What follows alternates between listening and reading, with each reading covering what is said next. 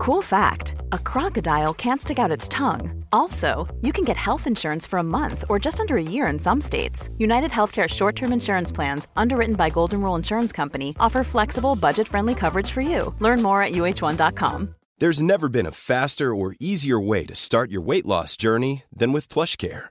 PlushCare accepts most insurance plans and gives you online access to board-certified physicians who can prescribe FDA-approved weight loss medications like Wegovy and Zepbound for those who qualify. Take charge of your health and speak with a board-certified physician about a weight loss plan that's right for you. Get started today at plushcare.com/weight loss. That's plushcare.com/weight loss. plushcare.com/weight loss. Hello, movie truthers. Welcome to this week's episode of Truth and Movies. I'm Michael Leader. I'm David Jenkins. And I'm Adam Woodward. On the show today, we have an anniversary we couldn't refuse. Yes, Francis Ford Coppola's family favourite, The Godfather, turns 50. Then 2 new releases, the Swiss teenage care home drama La Myth, and Roger Michel's swan song, Jim Broadbent and Helen Mirren star in The Duke. All coming up on Truth and Movies, a Little White Lies podcast.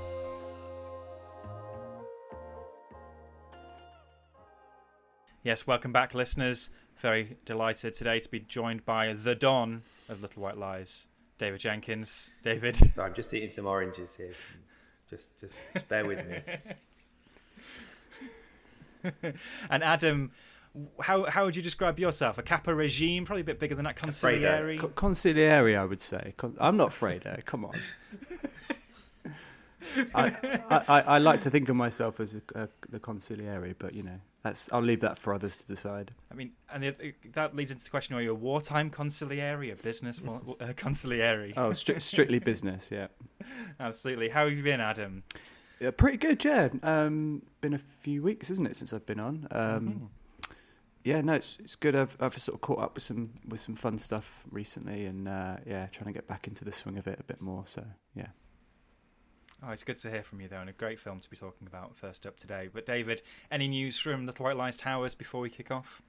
Oh man, we're just sort of battening down the hatches on our next issue, just getting all the final bits of design and proofing together.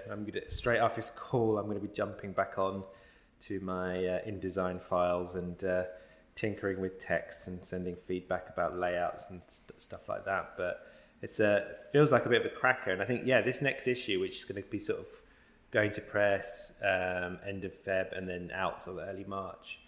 It's a real I think we got some really amazing interviews in there, like lots of really like strong interviews, but not necessarily with like mega stars, but like, you know, a very big mix of kind of bigger and sort of smaller people who are, you know, just saying lots of interesting things.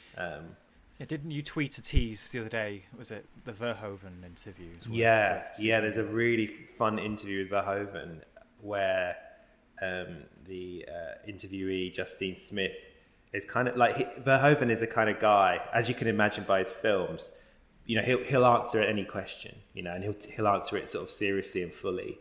And she's not taking she's not like, you know, taking advantage of that, but her sort of line of questioning kind of goes off the beaten track a bit, and it's not necessarily just asking him, you know, it's for his new film Benedetta, which is kind of lesbian nunsploitation romps, I should say. And she kind of takes him off the path a bit, talking about other filmmakers, and she just gets some really, really fun, fascinating stories from him about that. And he's just very kind of frank and curt, and a director who very much knows his mind, which is quite refreshing. I can't wait to read it. So when can we expect more info? We'll probably be launching it in maybe like two weeks of podcasts. So keep your ears to the ground. We'll sit tight for now. But this week we've got a different episode from the usual. We've turned the podcast on its head. We're starting with what normally would be a film club pick, but because it's the 50th anniversary of the release of Francis Ford Coppola's The Godfather, it's also having some cinema screenings as well. We're going to start off with that, go large on one of those big epics of New Hollywood. So we should crack on, shouldn't we, with our first film of the week, The Godfather.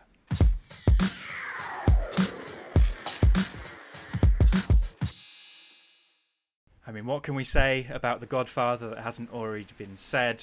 Marlon Brando as Don Vito Corleone, Al Pacino as Michael Corleone, the war hero's son coming back from serving in the Second World War, and his sort of rise into the family while the patriarch of Vito falls.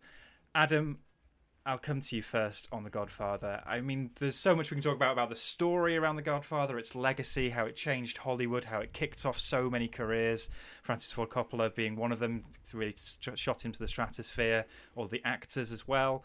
But where would you like to start? Was this, of course, you've rewatched it for this podcast. What was your first experience of The Godfather? Oh, crikey. I'm not sure. I mean, I suspect, like everyone else, it was a sort of fairly early, watch at the point at which I was kind of really starting to get into cinema more seriously. I think it is just, so sort of monolithic on the kind of skyline of American cinema from that kind of era, and it's consistently, consistently voted as one of the greatest films ever made. Magazines, not necessarily of this parish, but other magazines often do these kind of like, greatest films ever made issues every sort of 5 or 6 years, and it always seems like The Godfather is sort of there or thereabouts. So I don't know. I think it's kind of a film that you can't really escape in many ways.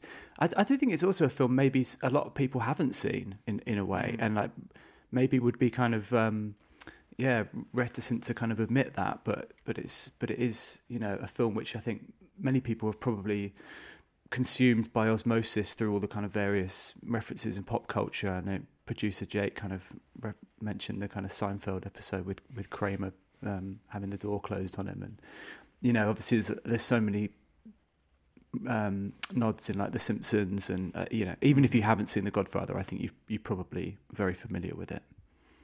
It is absolutely one of those the purest cases of a film that people have mainly watched via Simpsons riffs, because you can probably piece together the majority of The Godfather. Well, maybe not the majority, but a lot of key scenes from The Godfather through riffs on The Simpsons. But the great pleasure and joy of that is then you go and watch a film like this and you realise there's 2.5 hours. Yeah, so I mean, I beyond sort of, those scenes. I sort of went into this viewing. I had the good fortune of seeing it on the big screen earlier this week, which is being kind of put back out in cinemas for this anniversary, and it was really nice. I mean, I sort of went into that screening thinking like, I'm going to actually pay more attention to the kind of less iconic moments, if you see what I mean. And obviously that it's absolutely chock full of them, but it's 2 hours 50 minutes or something, and so there are kind of long portions of this film. I think like I have the picture of the film in my head already, but it's kind of piecing together the timeline, and I love, like, for example, the whole sequence in Sicily, where Al Pacino he's kind of in hiding after carrying out a hit on a rival kind of gang boss, basically. There's a kind of debate recently about what films you could make today and what films you couldn't make today, and I think you certainly could make a film like The Godfather today, but I suspect you wouldn't get away with being able to be as indulgent as filming that entire sequence in Sicily, which is kind of cut in and out and probably totals about like half an hour of the runtime or something. But it's an amazing sequence, and there's so many other iconic moments. I actually think it's got the famous, arguably one of the most famous like opening lines in all of cinema, right? But I actually think that whole kind of opening speech monologue, it's probably about a minute and a half, is just amazing. It's like an absolute masterclass in exposition and kind of really setting the tone for the film, and just kind of giving the viewer just enough information to like understand the world that you're entering into. I mean, this guy, I mean, you see kind of obviously Brando is kind of back to the camera in silhouette, like really dominating the frame. But you have this guy explaining this pretty horrific story about his daughter being attacked by a group of men, him having gone to the police and gone through the kind of official legal channels and that kind of not actually getting anywhere, and then here he comes to the Don as a kind of last recourse. And I just think it's a really beautifully written and performed opening opening kind of monologue that tells you everything you need to know basically about what where America was at this time, like post-war, at least this kind of pocket of society. It speaks a lot. It kind of foreshadows a lot of the male violence, especially towards women, which is going to happen throughout the film. And also, I think it's a really surprising film in how kind of tender it is, and how I mean, I kind of ended up counting how many times you see male characters like crying, which is something I don't think you associate a lot with this genre. And certainly, I think comparing it to someone like Martin Scorsese and his kind of gangster films, I think he, to be fair, is exploring that territory and that world in a slightly different way than someone like Coppola here. But yeah, it was really striking to me how much emotion there is in the film, and how kind of quite openly vulnerable a lot of the kind of male, very very kind of dominant male characters are in this film. So I do think it's a film which, even if you feel like you've seen it 100 times or you're very familiar with it, I think it really does reward repeat viewings, and I suspect that is kind of why it's become, as I said, so monolithic and so ever present in the kind of popular consciousness.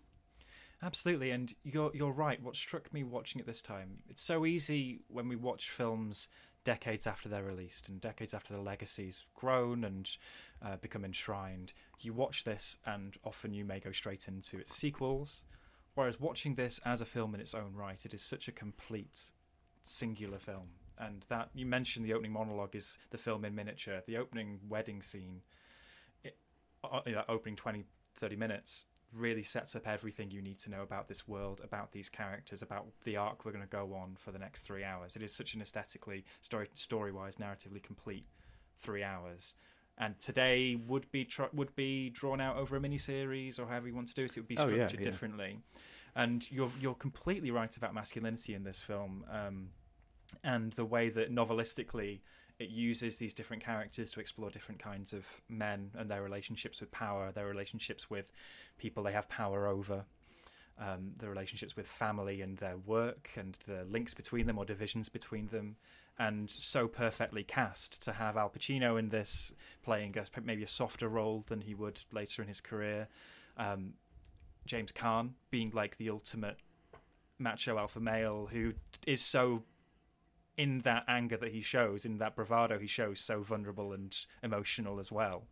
But then Marlon Brando at the heart of it, who, of course, has become enshrined as a poster on a wall, or a poster that's on, there'll be the outline of the Don in a fish and chip shop called the Codfather or something. It's been enshrined as an iconic image in its own right.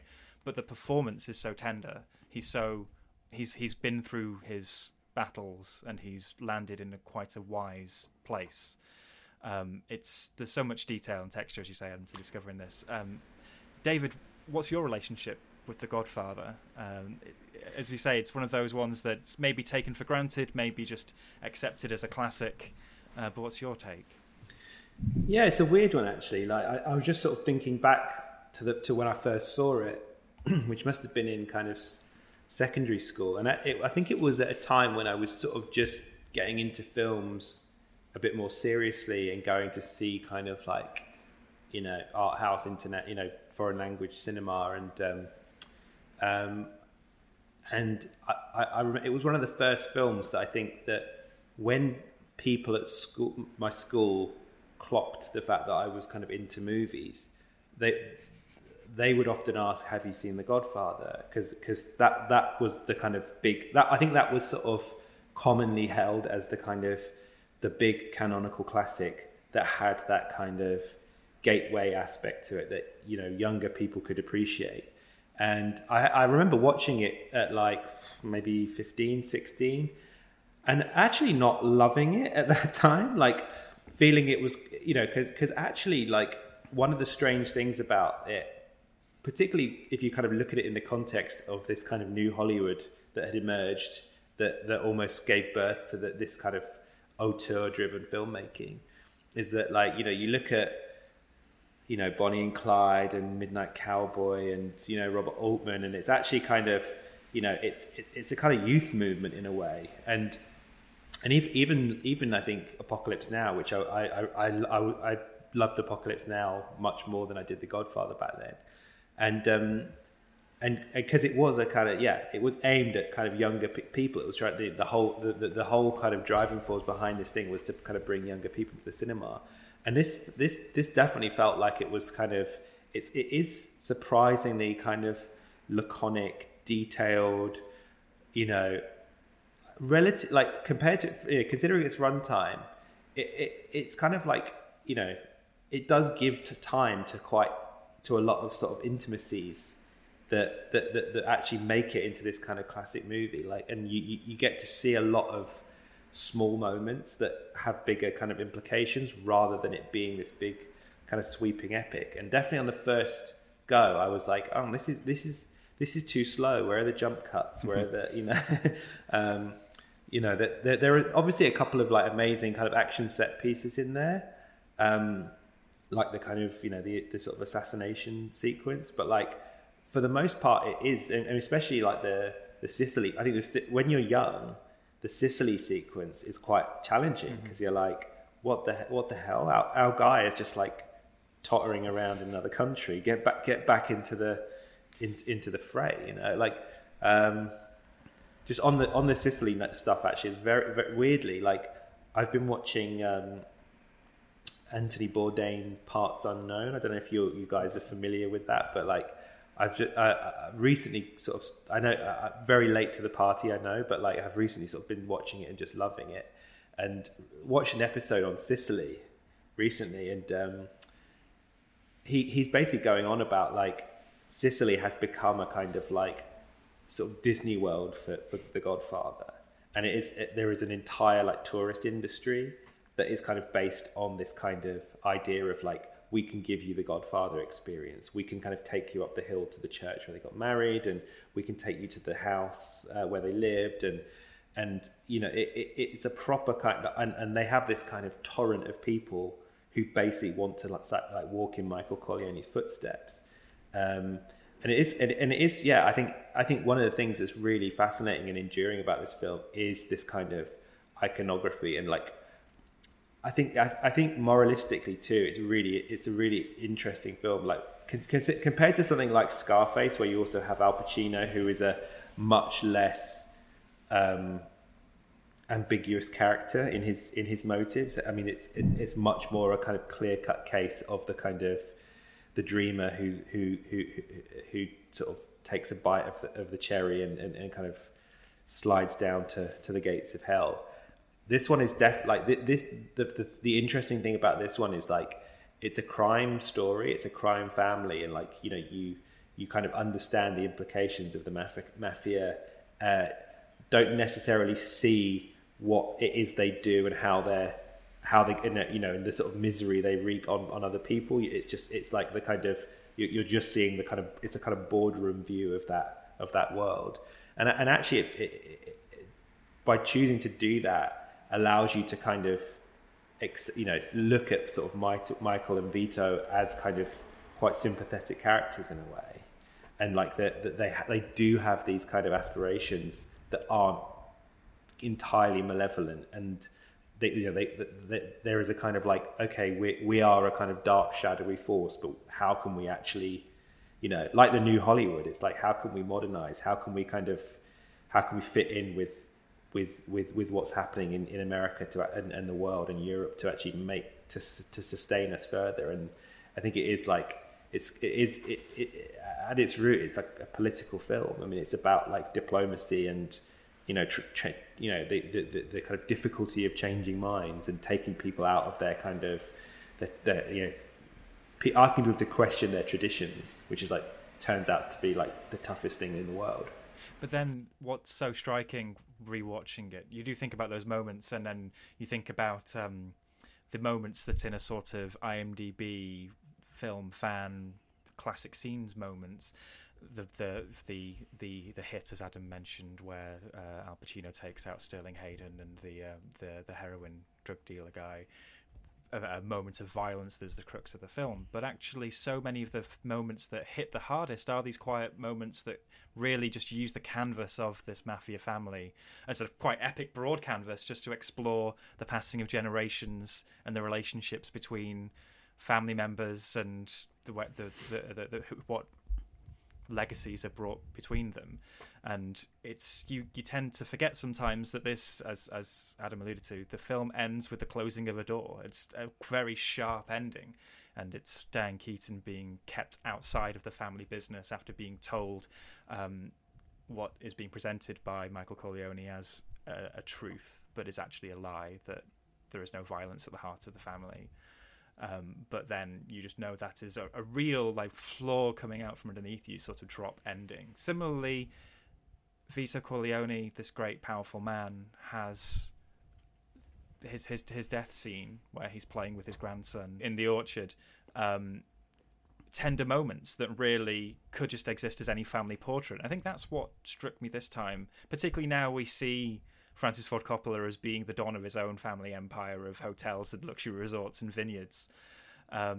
It does feel so personal in terms of the immigrant experience and a look at family and how those dynamics work. Well, I was going to say, I was listening to a podcast recently. Other podcasts are available, but and they were kind of talking about The Godfather and sort of why or how it popularized the gangster or the mafia genre, and how it's, you know, it's this kind of North Star for this whole movement of American cinema, right? And even now, I mean, like, you've had things like The Sopranos, and filmmakers are still obsessed, and I think the general population, movie-going population, is still quite hung up and obsessed with this ideal of you know, these kind of these mafia syndicate families and everything, and yeah, I don't know. I think it's interesting that, to all intents and purposes, it could really be about any immigrant experience. And I think the thing that Coppola is most interested in is the family, and obviously the interpersonal relationships, the politics within that.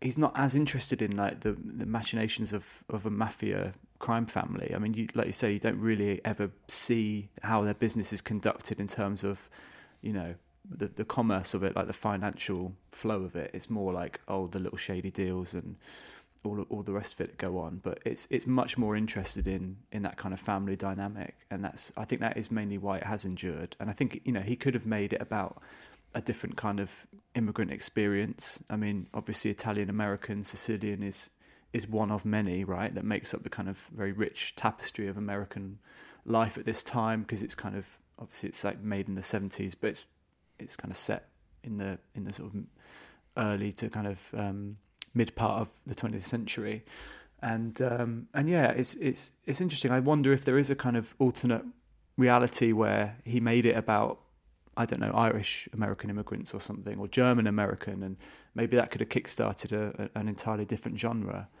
But yeah, I think that's ultimately not the reason the film has kind of endured, and it's odd that you know, so many crime mafia movies have kind of followed in its wake, and mostly not really recaptured that magic, that kind of stardust that Coppola sprinkles all over this film, because I think that fundamentally what he's most interested in is this kind of universal thing about family, and that's, yeah, for me anyway, that's the thing that endures more than everything else.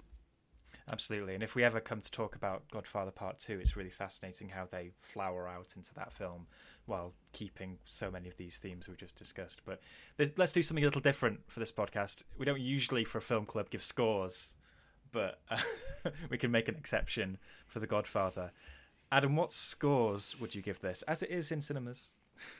Yeah, I mean, I would say I would say maybe like a 4 in anticipation, because, you know, purely because it's a film I'd kind of seen a few times and felt like I knew very well, and I would go 5 for enjoyment, just because especially seeing it on the big screen again, it was amazing how kind of fresh and rewarding it felt, and surprising in some ways as well, and it's great to be reminded of that, I think, and how rare that is to kind of revisit something you're so familiar with and be surprised by it.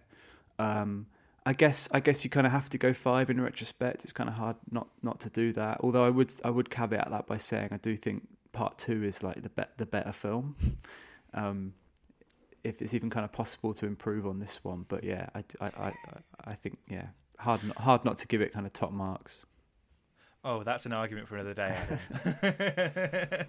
Adam. David, what scores would you give The Godfather?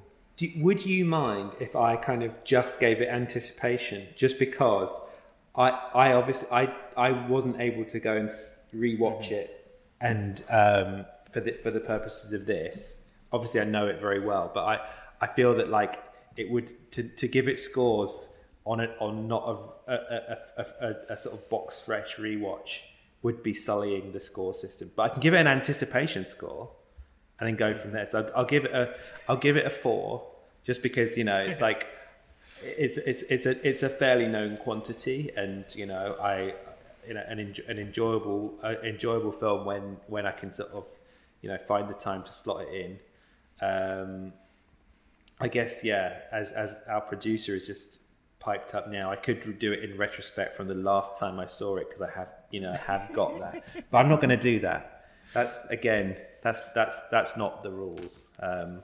But so yeah, enjoyment and retrospect forthcoming. But a 4, you're giving The Godfather a 4. Yeah. I mean, do you know what? The reason I'll give very quickly is because, like, I guess it's a great film and an enjoyable film. I would say it's not like it's fairly low down the list of. If I had to sort of reach for a classic film, for me personally, my tastes, I do prefer things a little less in that kind of classical, operatic, laconic, you know, very, very sort of finely stitched mode. I would tend to go for something more like your kind of, you know, Godards or your Tarkovskys or your Antonionis kind of thing. Like I that kind of cinema appeals a bit too much to me. Even if we're talking like New Hollywood, probably like a Robert Altman is going to basically turn me on a bit more. I just like that kind of slightly messy, you know, almost sort of quasi-experimental edge, which you don't really get in this film. I agree, and I'm very happy to give this 5s all through. Again, not necessarily a film that I would put as a cornerstone of my film taste or anything, but it's a film that I would always relish watching. And it is actually one of those beautiful, rare things. I'm sure maybe the two of you might have experiences like this. We had to rewatch it for this podcast. I was personally very excited to rewatch it, but when I mentioned it to my partner that we were sitting down to watch a 3-hour-long film, she groaned. But then within 20 minutes, she was hooked and watched the rest of it. And then we watched part 2 the night after. And as much as I do love, as you say, Davey, your Altmans and your Godards and your Tarkovskys, they aren't going to keep the partner on the sofa necessarily, unless they're already pre-sold. And that's something that The Godfather and New Hollywood, I suppose, at large did really well, which was marry mainstream, accessible filmmaking with artistic aspirations. And there's so much we could talk about here. One thing before we sign off, I'd like to hear your MVP for this film, because I think my MVP is Richard Castellano as Clemenza. My favourite moment in the entirety of The Godfather is when they pause the whole film just to say, here's how you're going to make some pasta for a group of 30 people. You get your meatballs, you fry some garlic, and Clemenza is so good in that moment. But who's your MVP, Adam? I'm so glad you mentioned this, because I think you talk about the performances and obviously go straight to like Pacino and Brando, but like outside the kind of family, as it were, some of the supporting roles. I mean, you mentioned a kind of aging Sterling Hayden as McCluskey, who's really good, but like Abe Vigoda, I think is really good. I love his very pitiful kind of pleading at the end to Tom, being like, "Can you like do us a solid this time and like get me off the hook?" And he's like, "Sorry, mate, I can't do it." That's just such a heartbreaking moment. I think my favourite little supporting character, just because I love to imagine the sort of world that's happening with him in it outside of the film, as it were, is I forget the name of the actor, but the guy who plays Johnny Fontaine is just so well cast. Al Martino. He's just like, oh yeah. He's that proper like Rat Pack kind of Dean Martin, just kind of saunters in at the start of the wedding, and I think you only see him like a couple more times throughout the film. And obviously, it's him who sets up the kind of iconic horse's head moment ultimately. But yeah, he's very well cast, I think.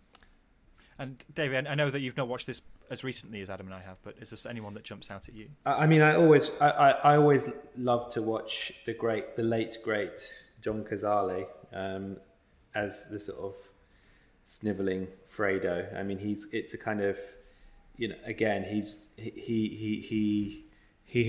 has made that role into a kind of icon, and that name it's in itself has become a kind of byword for a kind of, you know, tragic two-facedness, and you know, I think he just plays it really well, and I kind of, yeah, his kind of his down.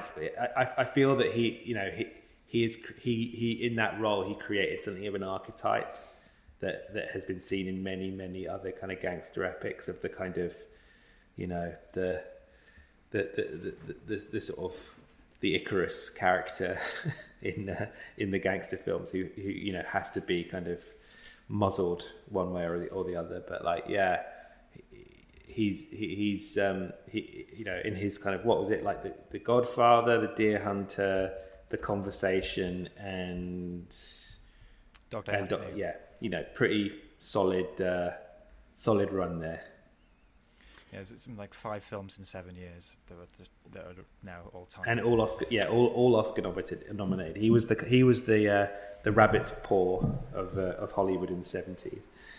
Can I give a very quick shout out to Diane Keaton, who I think is one of her sort of very early roles. But yeah, she's like, I think when she's out of the film, it kind of loses something of that, like, yeah, of that kind of sweetness and that light, and you know, it does become a bit kind of bogged down in this very grim, heavy kind of masculinity. And I think she's always kind of on the periphery of it, but I think it's a really great performance, and you know, ultimately she gets the kind of last, like, she's, you know, her face is the last face you see in the film, and I think that kind of, yeah, reverse shot and that expression of hers is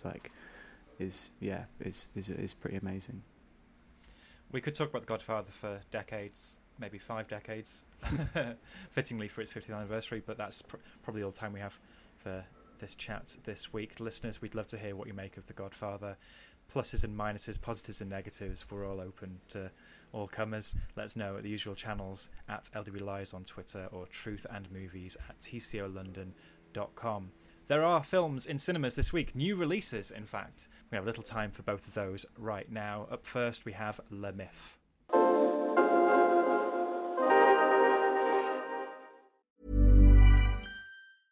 A lot can happen in the next 3 years. Like a chatbot may be your new best friend. But what won't change? Needing health insurance. United Healthcare Tri-Term Medical Plans are available for these changing times.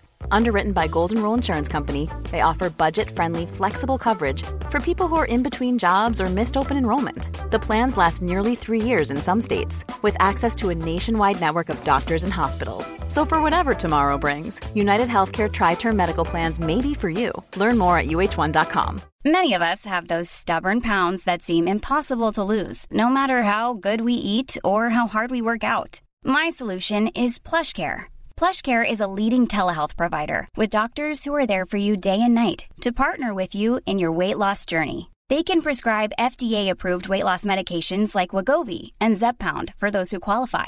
Plus, they accept most insurance plans. To get started, visit plushcare.com/weightloss. That's plushcare.com/weightloss. I'm Sandra, and I'm just the professional your small business was looking for. But you didn't hire me because you didn't use LinkedIn Jobs. LinkedIn has professionals you can't find anywhere else, including those who aren't actively looking for a new job, but might be open to the perfect role, like me. In a given month, over 70% of LinkedIn users don't visit other leading job sites. So if you're not looking on LinkedIn, you'll miss out on great candidates like Sandra.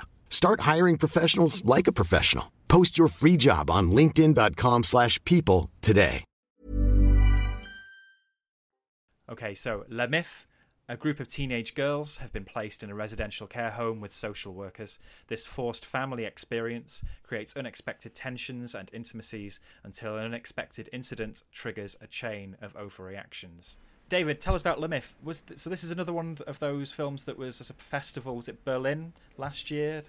and that's finally coming out now. Yeah, it was in the so Berlin have this special program called the Generation Program, which is aimed at a kind of young, like sort of like, I think it's films that are sort of for sort of younger teenagers, like 14, 15, and not necessarily kind of content, not necessarily aimed at them in tonally, but like the stories are about those kind of those people and those experiences, and yeah, this is very like you'd probably describe it as like a docudrama. It's very kind of loose depiction of life and tensions in this Swiss care home for women, for young women and girls. The way it's structured is a little strange in that instead of it being a kind of like a true ensemble where you're kind of going through a linear timeline and seeing all things happening to different people at the same time, the director Fred Bailiff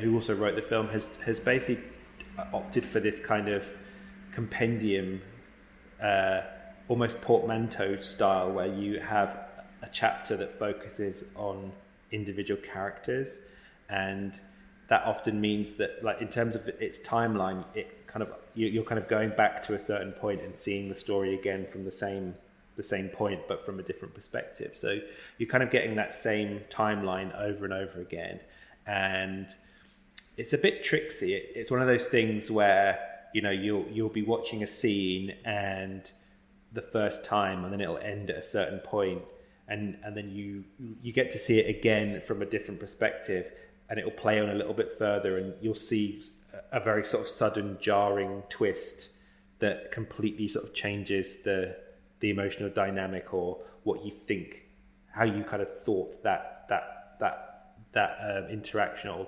altercation ended, which sometimes I think is like, for a film that is so dedicated to this kind of like messy realism of life in a care home, it kind of undermines it a bit for me. Like it's almost like it's sort of like the sort of thing you'd expect Christopher Nolan to be doing, rather than it's certainly ambitious. I don't necessarily think it kind of completely like gels with the story it's telling, but by doing this kind of like compartmentalized structure, one of the things it also does is sort of like, it means that it's focusing on a different like issue.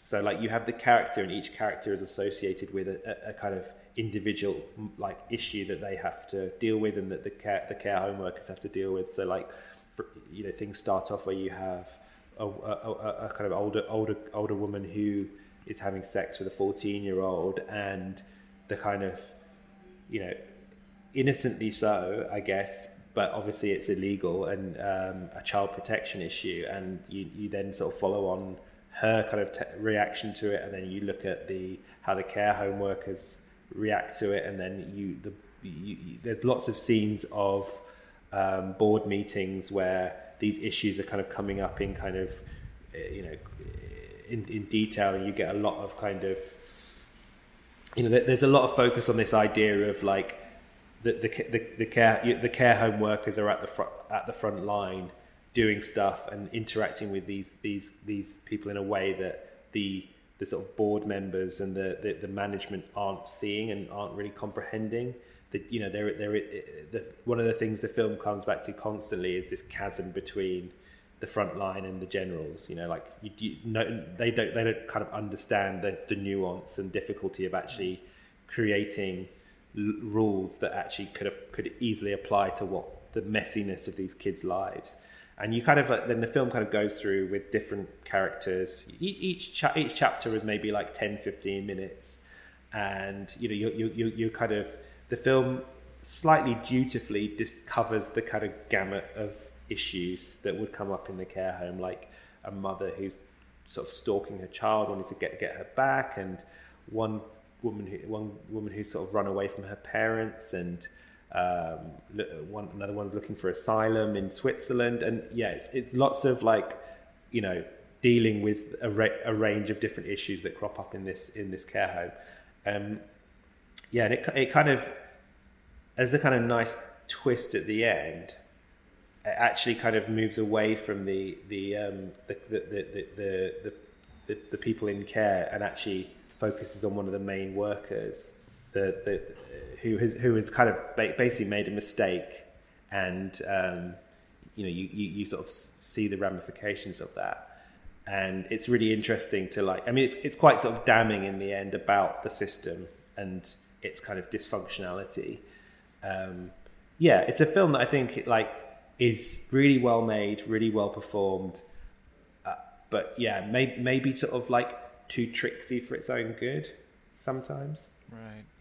And Adam, what do you make of that? I mean, that's like structurally quite ambitious, but also what's the vibe of this film? I suppose the thing that intrigues me about this is that it's from Switzerland, and if this film was French, I feel like we've got a sense of what a French sort of teenage care home film might be like. It was an American indie as well. Is there a different vibe to this as well? I don't know. I mean, I didn't kind of have any major issues with the structure, although I don't think it sort of necessarily, demands that slightly tricksy structure in terms of the story that they're trying to tell here. But I don't know. I mean, I'm not sure I know enough about the kind of Swiss social care system to comment on that. I think the vibe it's going for, it's an interesting one. On paper, it's sort of like positioning itself, I suppose, in the same realm as something like Girlhood by Celine Sciamma. The film I really kind of wanted it to be, and I would sort of maybe recommend more in its place, would be a film by André Tachine from a few years ago called Being 17, which is like quite different in the story it's telling, but I think and actually incidentally was written by Celine Sciamma. I think it just has a kind of much better understanding of the kind of characters that are at its centre, like the actual young characters. And I think the thing that maybe this film doesn't achieve quite as well is I don't know. I felt it was more invested in the kind of relationships between the workers and the kind of all these board meetings, as David was saying. It feels much more invested and interested in that, as opposed to trying to offer more of a kind of intimate perspective from the young, essentially the people whose lives are being most directly affected by all of these decisions. It didn't feel as maybe well observed as I say, Girlhood, or to give a kind of British equivalent, Sarah Gavron's Rocks from a few years ago. And I was left a little bit disappointed. In fact, the film, the French film, which this kind of most reminded me of, and not in a kind of good way, was a film from a few years ago called Police by My One. In that it's like very, it's kind of, as David says, it's kind of putting in all these like scenarios to sort of build up this picture of how awful this system is and how awful it must be to sort of go through this system and to also work within it. But as I say, it kind of is it feels much more invested in the kind of I guess the politics and the diplomacy and all the kind of all of the kind of decisions that get made above the heads of the people whose lives are most directly affected by it. And I kind of felt like that was missing a bit of a trick, to be honest. Mm. Well, let's put some scores on this. David, I'll come to you first for La Mif. I think I'm going to probably give it a sort of 3s across the board. I thought it was kind of, in that sort of French realist mode, really good, strong performances from the teenagers. I don't necessarily think it has that kind of push towards like, I don't think maybe the ideas are as elegantly stated if someone like a Sciamma had been involved. In fact, talking of one other really good comparison, which I think it sort of pales against, is the great My Life as a Courgette, which is Sciamma's actual film about a orphanage, and it is very similar, but I think that, you know, I wouldn't say pales in comparison, but yeah, I think that My Life as a Courgette is the product of a more kind of cinematically attuned mind. And actually, when, as I said, the Swiss aspect of this was what intrigued me, because I don't think I've seen many films by Swiss filmmakers. One of the few is My Life as a Courgette, because Claude Barras, Barras, who directed that, is Swiss. So not that outlandish a suggestion, David. I'd certainly recommend that film. Adam, what scores would you give Le Mif? I would probably go 3-3-2. I think 2 in retrospect, just because it didn't be. I think beyond the performances, which are really good across the board, and I think especially with the young actors, who I assume were kind of street cast or kind of, you know, non-professional actors before this. They are very good. I think beyond that, though, I wouldn't necessarily go out of my way to recommend it or revisit it myself. So yeah. Well, that's Le Mif, listeners. Let us know what you make of it if you see it this weekend. We also have one other new release to discuss this week. That is The Duke.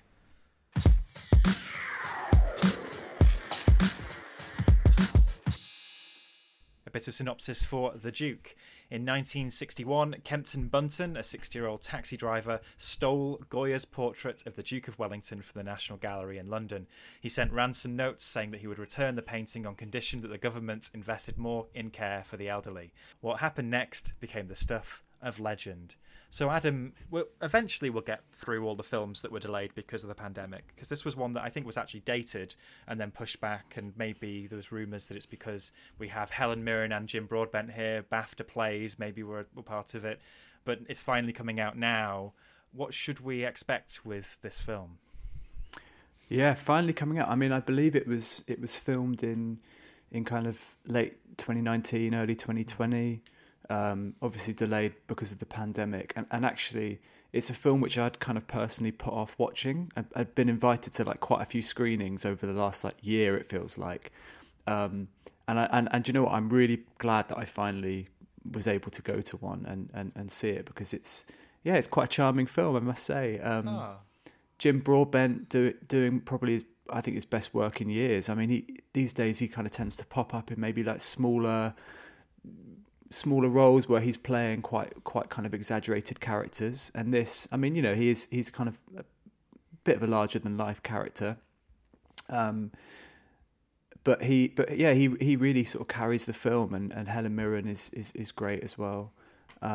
It's just a really, I think David, you described it in your review as like Ealing-esque at points, and I think sometimes we look at these films which maybe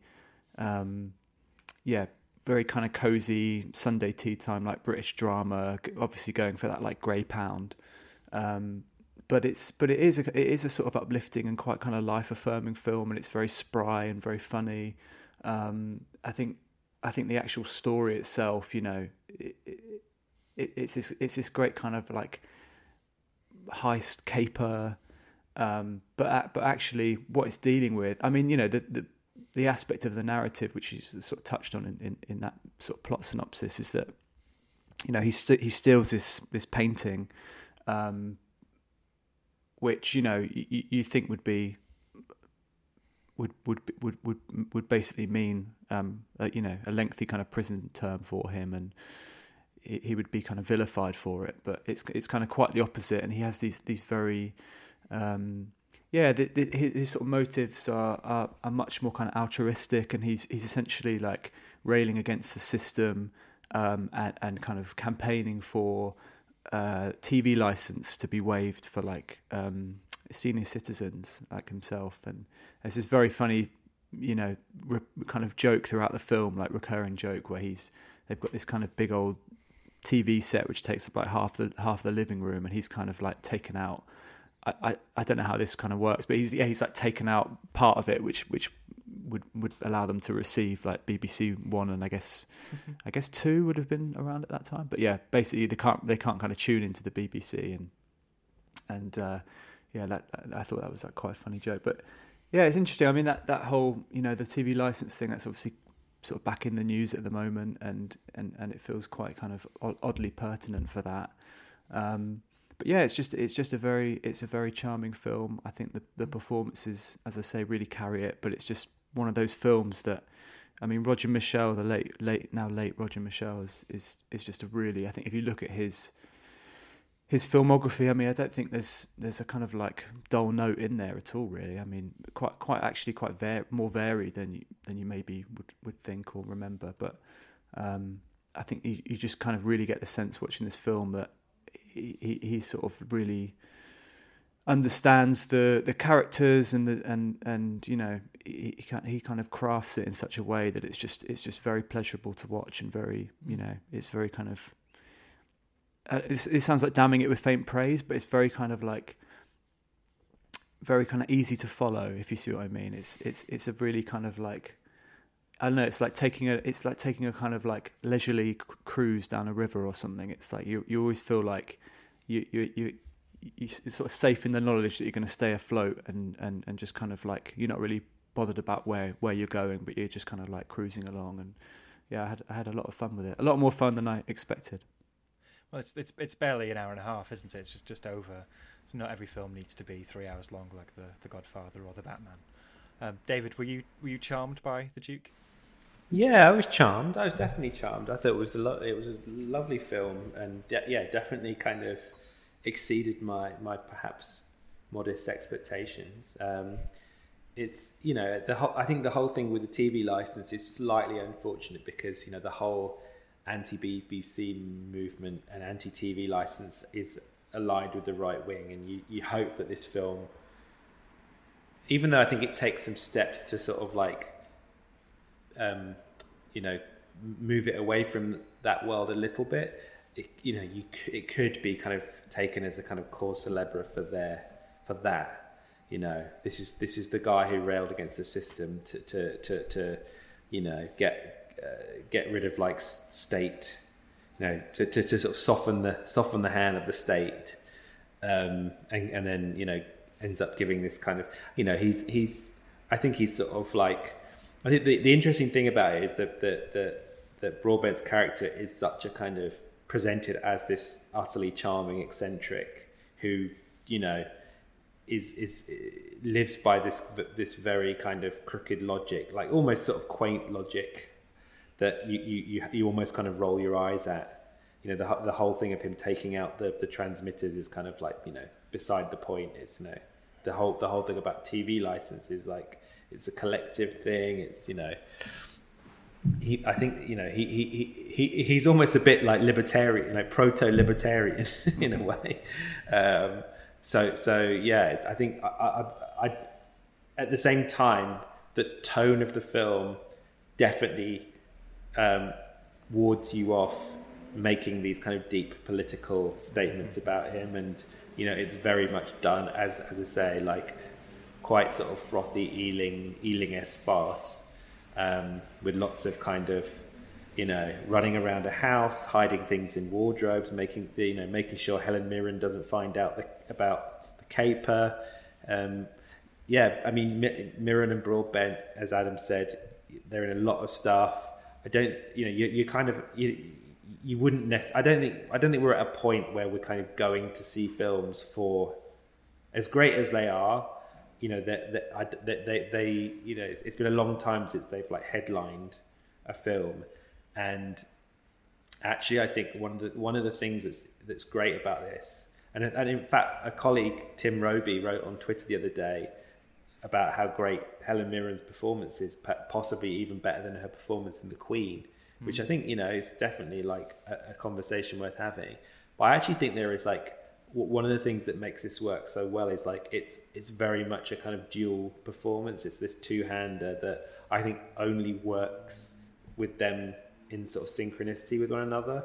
Like the thing that makes the film so charming is that the actual dynamics of their relationship, rather than the kind of the individual turns themselves.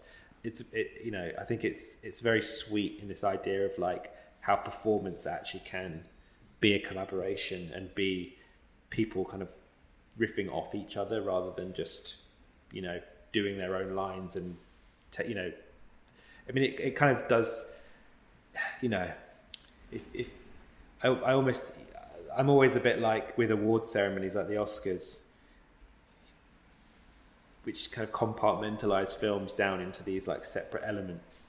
You watch a film like The Duke, I mean, which I don't think is like a great masterpiece or anything, but I think it's a really good example of a film where I don't think I would take any individual aspect out of it, like the writing, a supporting turn, performance, direction, script, anything. But as a full package of all those elements, it works like gangbusters. You know, it's like it's very much a kind of film is like all these things together rather than these individual parts that are some are good and some are bad. So yeah, that's an endorsement from me, I think. Well, before we move on to scores, I'd like to just have a bit of space for Roger Michell, because the most tragic thing about this film being delayed so long is that he died in autumn last year, so isn't around for the premiere of this film, and a film that is going down well in reviews. He's always been, for me, a tricky filmmaker to get a handle on, because he flip-flopped both sides of the Atlantic, would make Hollywood films with Hollywood stars, changing lanes with Ben Affleck, or I guess his biggest film, most popular film perhaps, is Notting Hill, but then he had such a very fruitful collaboration with the author Hanif Qureshi, made the Buddha of Suburbia TV series in the early 90s, made The Mother and Venus, and most recently The Weekend, but then also Enduring Love. Lots of films there, as you said, Adam. Not necessarily any stinkers in the bunch, but which ones would you point to as ones to go and watch, maybe? Well, yeah, he had this interesting career, initially as a kind of theatre director, and I think that's how he came to the attention of Richard Curtis. And they obviously did. I mean, Notting Hill out of the gate is not a bad one to start with, is it? And actually, I don't know, maybe it's not very cool to say Notting Hill is good, but I quite like it. Changing Lanes, I mean, that's maybe a bit more of an outlier. I think he kind of like had flirted with Hollywood a little bit, but then kind of went back to making films pretty much exclusively in the UK. I would say, if you've not seen any of his kind of earlier films, like Venus is really good. It's Peter O'Toole in it. I think might have been his last ever performance. Certainly one of the last. One of them, yeah. And a young Jodie Whittaker. He is a very good performance director, isn't he? Like, oh yeah. The film may not be one of these sort of controversial cause célèbre sort of films. He's not that sort of filmmaker, but he certainly makes good stages for his actors. Yeah. And then I think more recently, The Weekend, which is another Broadbent vehicle. Again, a very sort of charming. And I think if you sort of want an example of his versatility, I guess, and range as a director, something like My Cousin Rachel, which was more recent, with Rachel Weisz, the Daphne du Maurier adaptation. I think that's just that's like, if you wanted to kind of show that as just a really great example of like, direct what it means to direct a film, basically, like everything that kind of falls under that mantle, it's like it's pretty flawless. I mean, I wouldn't say it's like, again, like it's not maybe like a masterpiece, but just a really competent and well-crafted film. And in that vein, a film that's perhaps not a masterpiece, but one that I fondly remember, I'd recommend Morning Glory. If only for the performances. That's a rare performance of Harrison Ford being used outside of a franchise, outside of a sequel to a franchise he was in the 80s. But it's a workplace comedy, sort of like redoing like broadcast news or something, yeah. But as a more straight rom-com. And of course, Rachel McAdams is the lead in that, and she's always worth watching. And to bring things round to The Godfather, it's also a good role for Diane Keaton, which doesn't really happen too much nowadays. I'd recommend that one. But David, do you have a... We did it. We brought it back round to The Godfather. I remember thinking Venus was very charming. I haven't seen it for a long time. But yeah, that was very good. That sort of came out just as I was sort of starting to get into film journalism, and I remember it being one of the first press screenings I ever went to. But yeah, more recently I'd probably say, just re-emphasising what you guys were saying, My Cousin Rachel, I think very good example of his kind of work. You know, I think he was definitely a kind of actor's director, and you know, that's, I think Rachel Weisz had made, you know, part of her kind of renaissance. That includes that film, I think, and you know, I think she's for a long time she was an actor who I wasn't that keen on, but actually recently I think she's like one of the best out there now, one of the best in the game. But yeah, I've pivoted to Rachel Weisz now. But yeah, I mean, I think it's hard to like have a career where you do keep your head down. He wasn't a kind of like, you know, showy director auteur who was like putting, you know, his name was never really front and center of the films. He was, you know, and I think it's always admirable that you do have these kind of, you know, you call him like an artisan, you know, someone who is like a builder of cinema, you know, who knows about the building blocks and will do a good job for you.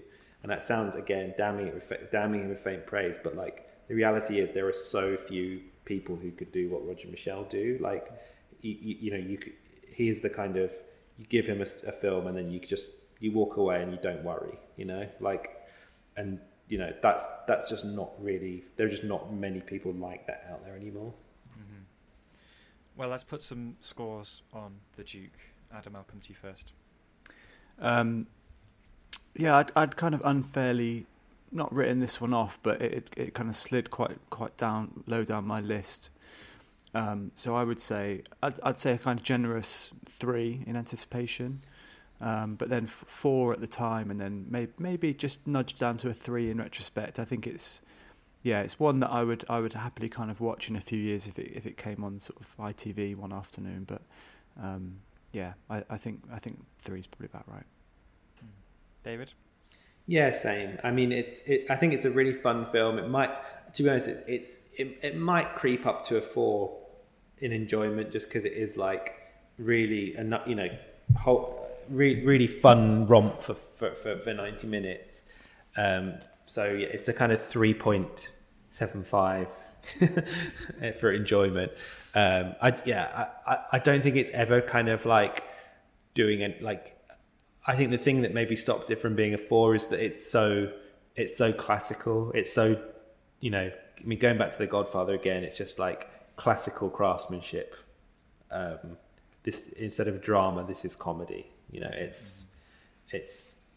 maybe doesn't do anything that sort of like really lodges in the mind, but definitely a kind of fun while you're looking at it. Maybe. Absolutely. So listeners, that was The Duke in cinemas this weekend. If you watch that or any of the films we've discussed this week, we'd love to hear what you make of them. Tweet at us at LWLies on Twitter, or send us an email, truthandmovies@tcolondon.com.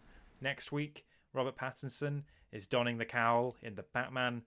We also have Clive Barnard's Ali and Ava. And in Film Club, we asked you to pick which Batman film we should pull out of the Batcave and reassess, and you picked Tim Burton's Batman Returns. Adam, David, thank you for joining me this week. It's been such a treat. And listeners, thank you for listening. As always, we'll see you next time.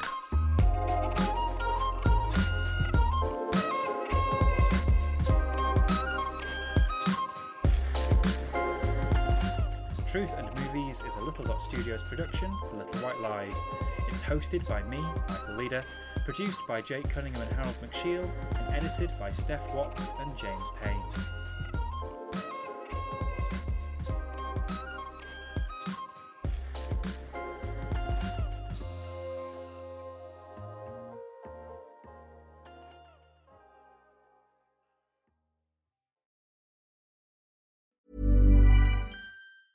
Even when we're on a budget, we still deserve nice things. Quince is a place to scoop up stunning high-end goods for 50 to 80% less than similar brands. They have buttery soft cashmere sweaters starting at $50, luxurious Italian leather bags, and so much more. Plus, Quince only works with factories that use safe, ethical, and responsible manufacturing. Get the high-end goods you'll love without the high price tag with Quince. Go to quince.com/style for free shipping and 365-day returns.